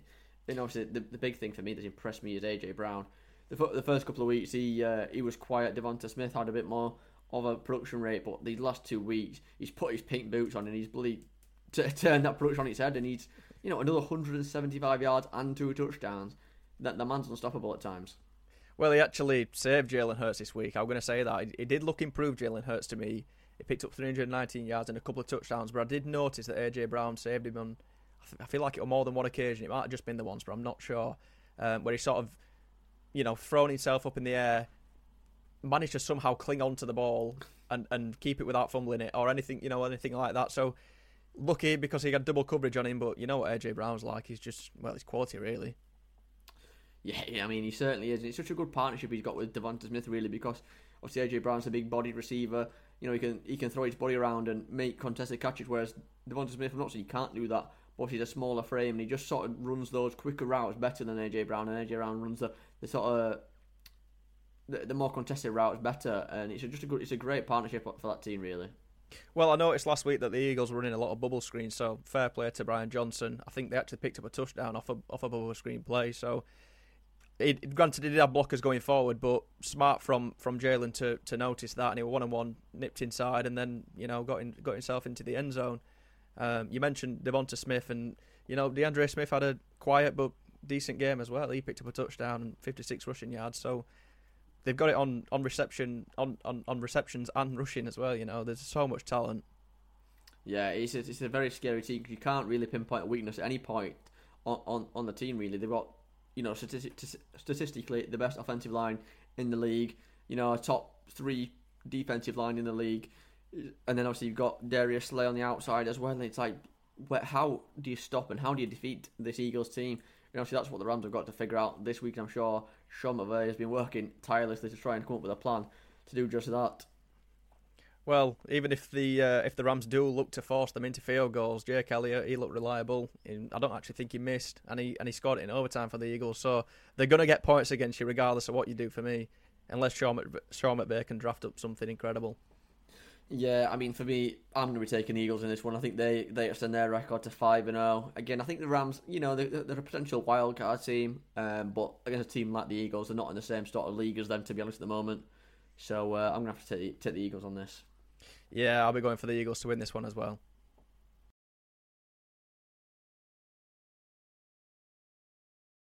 In the next game, we have the Dog Bowl, the worst game of the week. We see the New York Jets take on the Denver Broncos. It has 2 bottom 5 teams in the league. Probably a must-win for both of them. But Manny, do you think it's a must-win game for Zach Wilson in his career? I think it is, and it's crazy that we're saying that it's the Jets are a bottom 5 team, because before the season, we probably had them going to the playoffs with some of the signings that they got. I think the Jets do look improved compared to the Patriots. Not that they couldn't possibly improve, but I'll give you an interesting stat that Zach Wilson is the only ever quarterback to outperform Patrick Mahomes in any college or NFL football game. So if that's out to go off, that would suggest that it should be good for this Broncos game as well. But it's the Jets, so we just don't know which way this game is going to go. But yeah, I do think it's a must-win for the Jets. I imagine you feel the same way. Yeah, we're seeing this new era of Zach Wilson, the headbandless Zach Wilson, and is this the one we've been waiting for the whole time? That's the question, I suppose. And yeah, for the Jets, obviously, if they've got any sort of ambitions this season, they've got to be winning this game. Obviously, they are 1-3 at the moment. They're in probably the most difficult division in football. Even winning this game, it's going to be very, very tough to get to the playoffs or anything. But just for the sake of this team, for the sake of this head coach, and for the sake of Zach Wilson, they've got to win this game. Obviously, we've heard rumours that they're bringing in Trevor Siemian to replace Zach Wilson, and Zach Wilson did look improved last week. 28 of 39, 2 touchdowns and 245 yards. But then he did all that, and then he fumbled the ball. Did he fumble the ball, I think? At the end of that, in that comeback? Yeah, I feel like he did fumble the ball, and for the Chiefs to inevitably win the game. Yeah, the Chiefs got the ball back, and then they closed out the game. I'm pretty sure they held the ball for fucking like 6 or 7 minutes in the fourth quarter. The game management was phenomenal, to be fair, from the Chiefs, and that's that got them the win in the end. To be fair, the Jets matched them fairly well, I thought, throughout. You got some Alan Lazard, Garrett Wilson. They put up decent numbers. Breece Hall and Dalvin Cook didn't look bad either. So they did look improved for me since playing the Patriots, which, I feel like we both completely ripped the Jets off and they were going to get blown out pretty much. Or they'd score very lowly against the Chiefs, but it was much closer than what we anticipated. Yeah, and you saw obviously Zach Wilson played well until the fumble, and then obviously you saw all his teammates surrounding him, trying to pick him up, and the look on his face, he just looked heartbroken to look a man shaking of confidence. He looked like he had nothing left to give, and it really worries me. It was hard to watch, to be honest. Not like seeing that young player like that just broken by the fans, by the media, by his own demons probably, with how bad he has been playing. And I hope it doesn't really affect him too much into this game. He must come into this one with a bit of hope that he can turn over the Broncos, and he hopefully have the team behind him again this week. But obviously, the best players, they don't seem to be affected by confidence. Even when they're playing bad, they don't seem to have any confidence issues like Patrick Mahomes, for example. Whereas obviously players that do play on confidence, you are susceptible to up and down troughs throughout the career, and I think that's what Zach Wilson's career might end up being if he has a career. Yeah, I mean, he's got a chance, hasn't he, now, to sort of prove himself and show what he's worth. Prove the haters wrong, I guess. He didn't do that against the Patriots. It were close against the Chiefs, but you just feel like this Broncos game it's a must win for him. Yeah, certainly is. And then on the other side of the ball, obviously you get the Broncos who come back from a 21-point deficit. And Russell Wilson, by the way, who obviously got so much hate last season, just as Zach Wilson is this year. But this year he's actually playing well despite their 1-3 record. I saw yesterday people saying how well he's actually playing. He could be a candidate for comeback player of the year because he has actually been playing that well and he's just been let down by the worst defense in football right now. Yeah. And the stats back it up. They do. I mean, they found themselves 27-0 down, I think it were at half-time. So, fair play to Russell Wilson. He got the march in the second half. I think in the fourth quarter they went 17 points unanswered. So, he's doing his best, but he's also worth a lot of money. So, that's what we should, that's what we expect from him. I think he went 223 yards, 3 touchdowns. Cortland Sutton, I mentioned him last week, he didn't look too bad either. I think you mentioned earlier that he could be getting traded away, though. Yeah, well, there's been interest in Jerry Jeudy and Cortland Sutton, and I think it's because, obviously, if the Broncos were to lose this game, the season is effectively over, and obviously they'll want some trade compensation for these big-name players, see if they've got nothing else to play for. So, again, this is definitely a must-win game for the Broncos if they want anything to happen this season and to keep their big players. Yeah, I just think in this game, though, I think the Jets' defense will stand up strong as well. I expect them to outperform the Broncos' defense for sure, and I think just having that little bit more quality on that side of the ball allows Zach Wilson to get the ball and have a chance of winning this game. So for that reason, I feel like I'm going to say that I'm going to go for the Jets. Yeah, I completely agree with what you just said there. I think this game is going to come down to the quality of the defense, and obviously we think the Jets are probably a top 7, top 8 defense in the league. And in contrast, the Broncos have been statistically the worst defense in the league.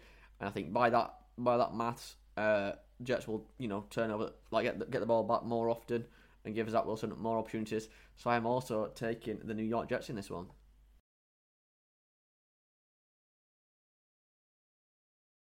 So moving over to the Chiefs taking on the Vikings. Callum, the Chiefs looked shaky last week.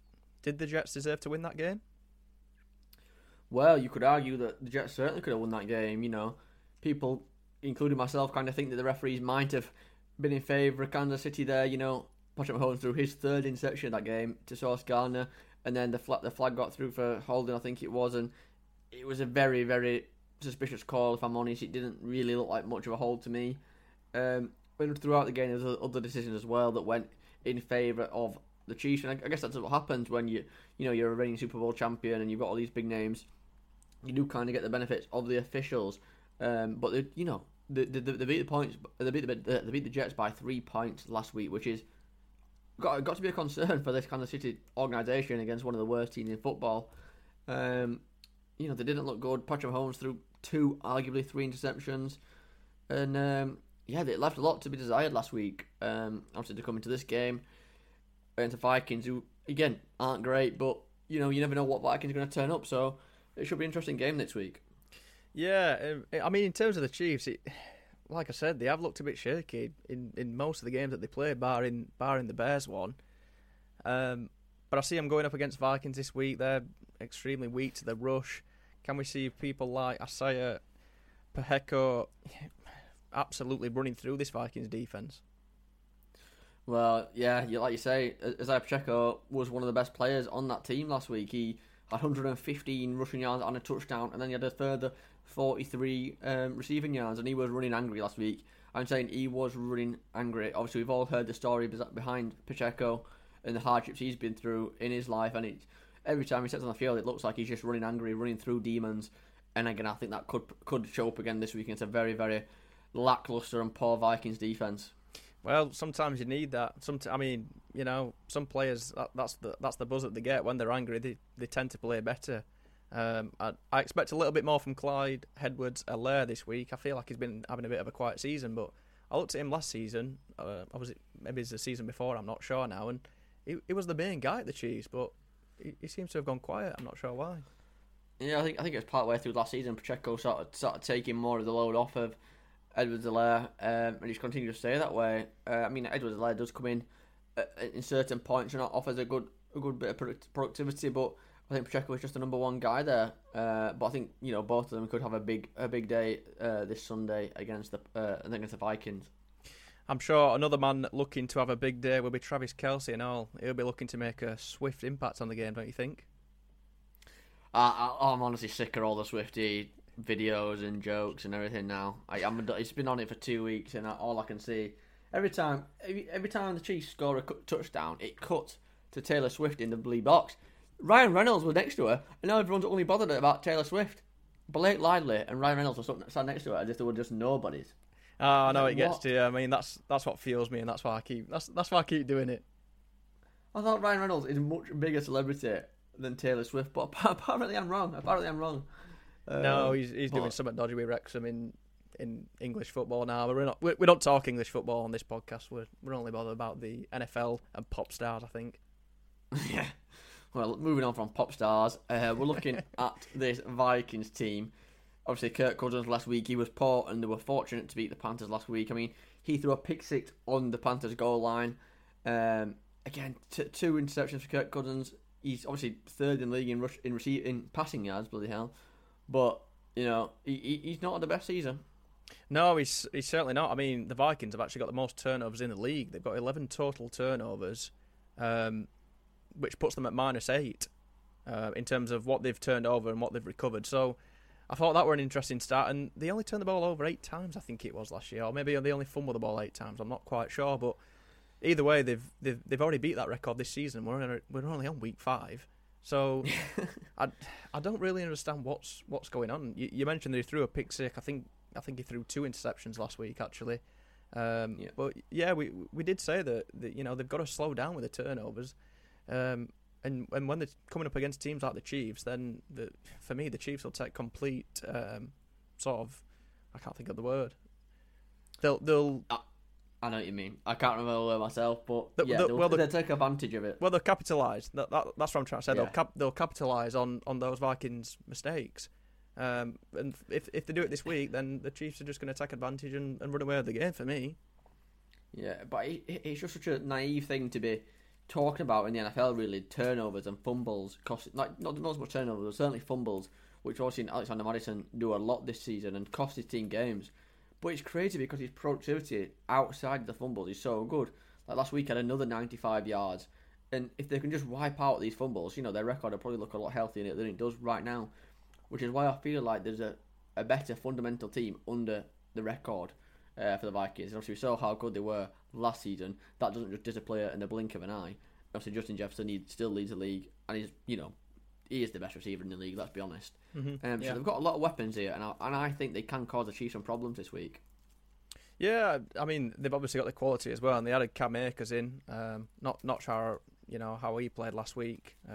Maybe you can give me a little bit more info on that.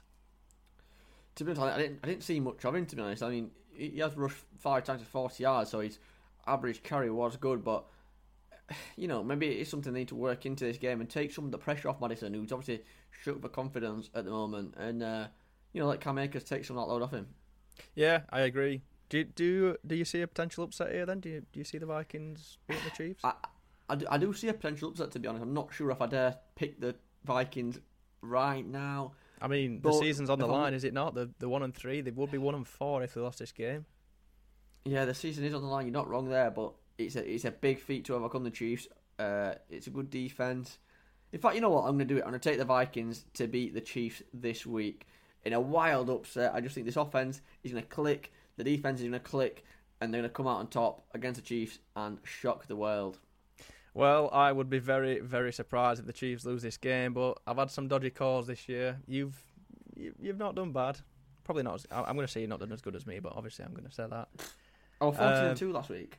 Oh, well, you could be right. But for me, Andy Reid, Chiefs, Mahomes gets back to firing, and they beat this Vikings team. Go Swifties.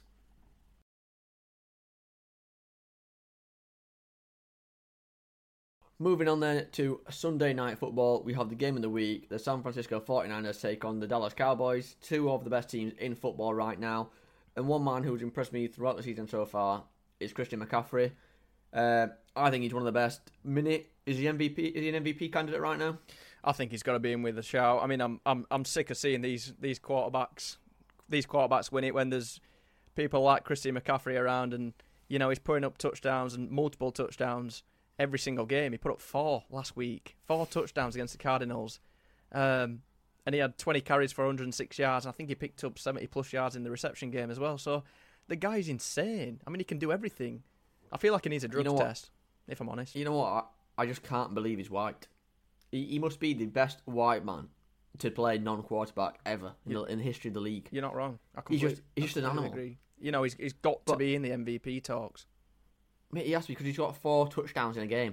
Most quarterbacks don't throw for 4 touchdowns in the game. So how can he not be in the conversation? If he's contributed more yards and touchdowns than quarterbacks, then he's in the picture, isn't he? Absolutely. What was that you were telling me about the other day with CMC? That I think he'd scored a touchdown every single game, and if you'd have put X amount on, you'd be making thousands by now, wouldn't you? Yeah. So not excluding week 4, the previous 12 weeks he scored a touchdown in every single week. So if you'd have put $100 on him to score a touchdown the first week and then rolled the winnings for 12 weeks, you'd be on 78 grand. And then obviously last week he scored again. So now I don't know what that'd be. 150 grand probably, something like that. Well, I must admit I had to get on it this week because I'm sick and tired of seeing him score touchdowns, and I'm not getting any benefit myself. But I've got good friends who are Niners fans, and they're taking a lot of joy out of it. So I wanted a little bit of joy out of CMC scoring touchdowns. I guarantee if I back him to score a touchdown this week, he will not score. It's just guaranteed. Well, that could be I feel like I'm too late to party now. That could be the way that we have to slow the Niners down then. And they are playing your Cowboys, so maybe that would be smart.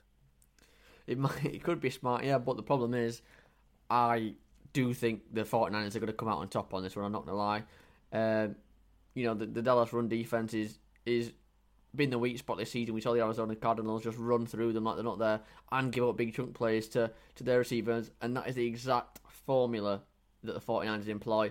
You've got Christian McCaffrey who just eats up yards on the ground through massive gaps from one of the best offensive lines in the league, and then they take big chunk plays down the field to Brandon Ayuk or go on, help me out, what's he called? Deebo Samuel. Yeah. I'm not sure. Is Deebo? Yeah, I still think Deebo's completely fit, isn't he? I think he's playing. I think he's playing. Yeah, I just think he's got a few niggly injuries. Yeah, I didn't see him too much involved against the Cardinals, so that was my only concern. But maybe they're saving him for this Cowboys game. Maybe so. Yeah, I mean they have been our bogey team for the past last 2 years, I think, in the playoffs, and I just can't see that altering this week. I mean, the Cowboys were impressive last week in aspects against the Patriots, but again, it's the Patriots. And again, it was the defense turning possessions into points, really. You saw Darren Blandy got 2 interceptions, one of which was a pick 6. You had Leighton Van Der Esch recover a fumble for a touchdown, so that's 14 points on the defensive side of the ball. And every time that the Cowboys, for the most part, were getting good field positions from the defense. And I think they had 4 red zone. I think they had 4 red zone appearances, or whatever the word is, and they didn't score from one of them last week. So the red zone struggles are continuing, it would seem, and that is not something you want to hear going in against the 49ers. It isn't. No, obviously it's not. But defense does win championships. That's a fact. But the Niners have got a good defense as well. So for me, Dak Prescott who looked improved, to be fair, last week for me. I think he 250 plus yards. He picked up a touchdown. Like you said, there wasn't too much going in the red zone. It was mostly the defense doing the work. But do you see him doing the same job against the Niners? Well, I mean, the thing is, in the open field up to the red zone, the offense looks like it's cooking. It's moving well. They're taking taking the plays methodically down the field, and then they get to the red zone and it's like everything just dies to death. I don't understand. I don't really know why it's happening. But when we get to the red zone, we just we can't call a good play. We can't call a good play. We can't get open. We can't pass. We can't run. We can't do anything.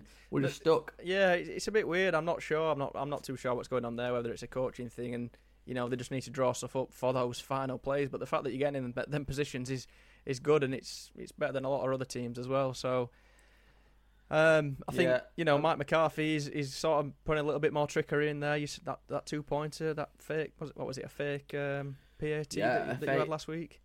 A fake field goal. I mean, obviously they must have worked out in the week and watched the Patriots when they did the field goal block the other week, and as they said, right, if the Patriots show this formation, we're going to fake it, and that's exactly what they did. They called it on the field, right? They're trying to block the field goal. We're going to fake it and roll out to the right and pass the tight end or whatever. I don't even know who he is. I don't even know who he is. That's how important he is. But yeah.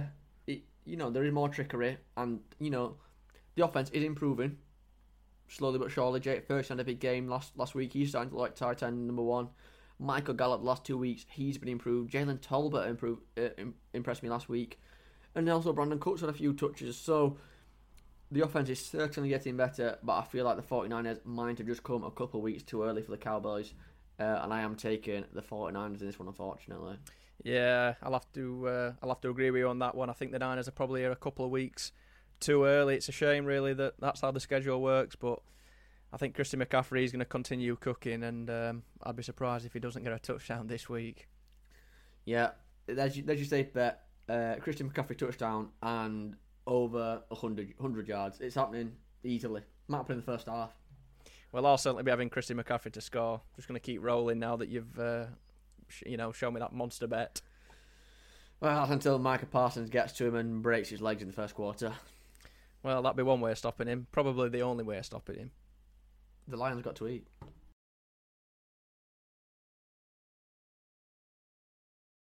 Moving on to the final game of the week, we see the Packers taking on the Raiders.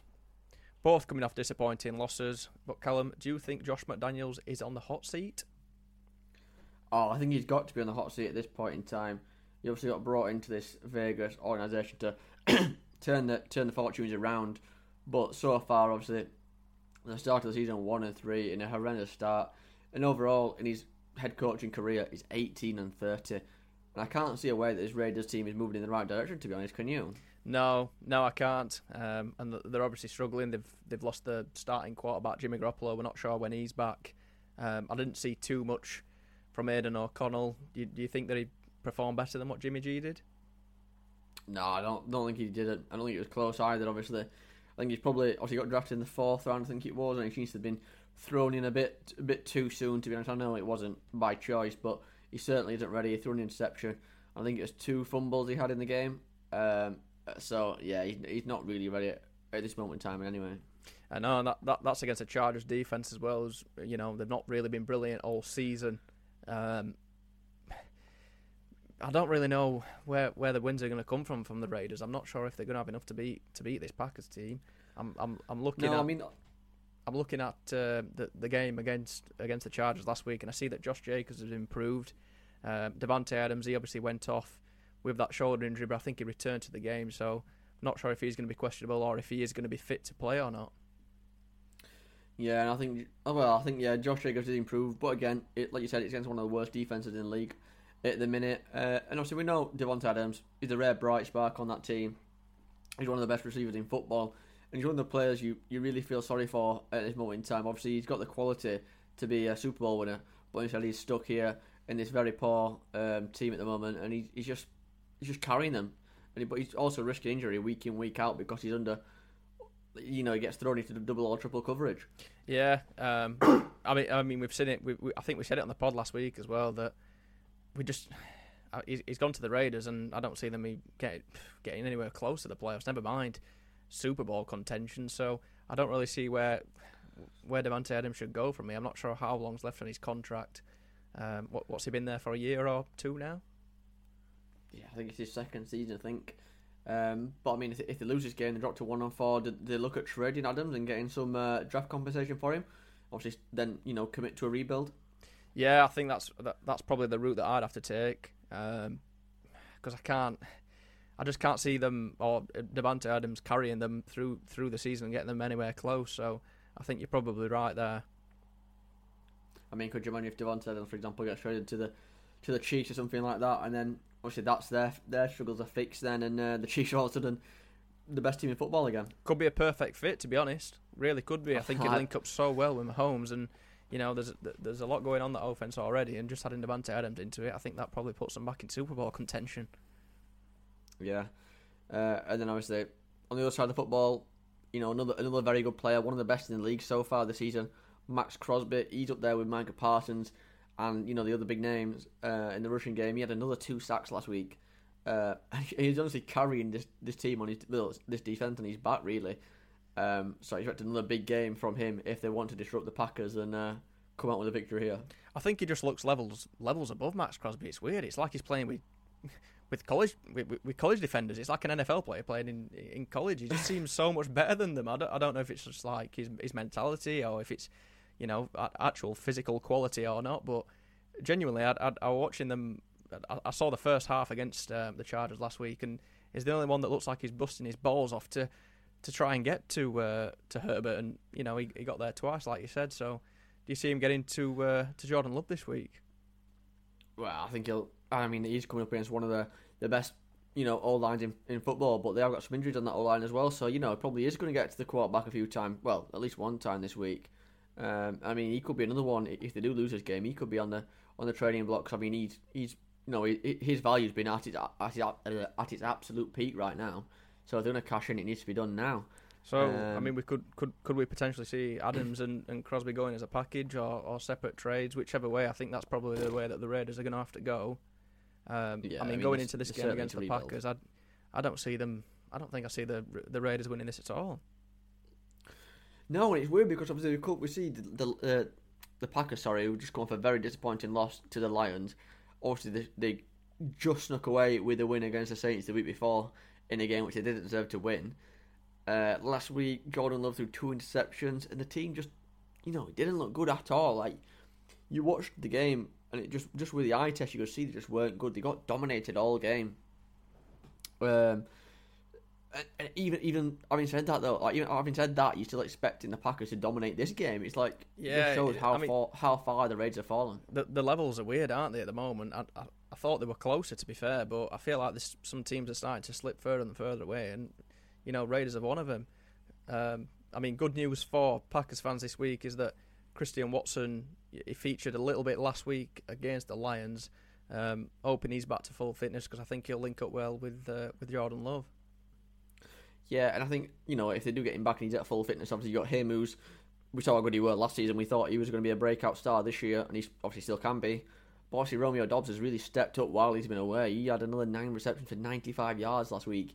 He is, last season was his rookie year. Obviously Christian Watson also his rookie year, but Watson obviously stepped up in his first year, and Dobbs was a bit quiet.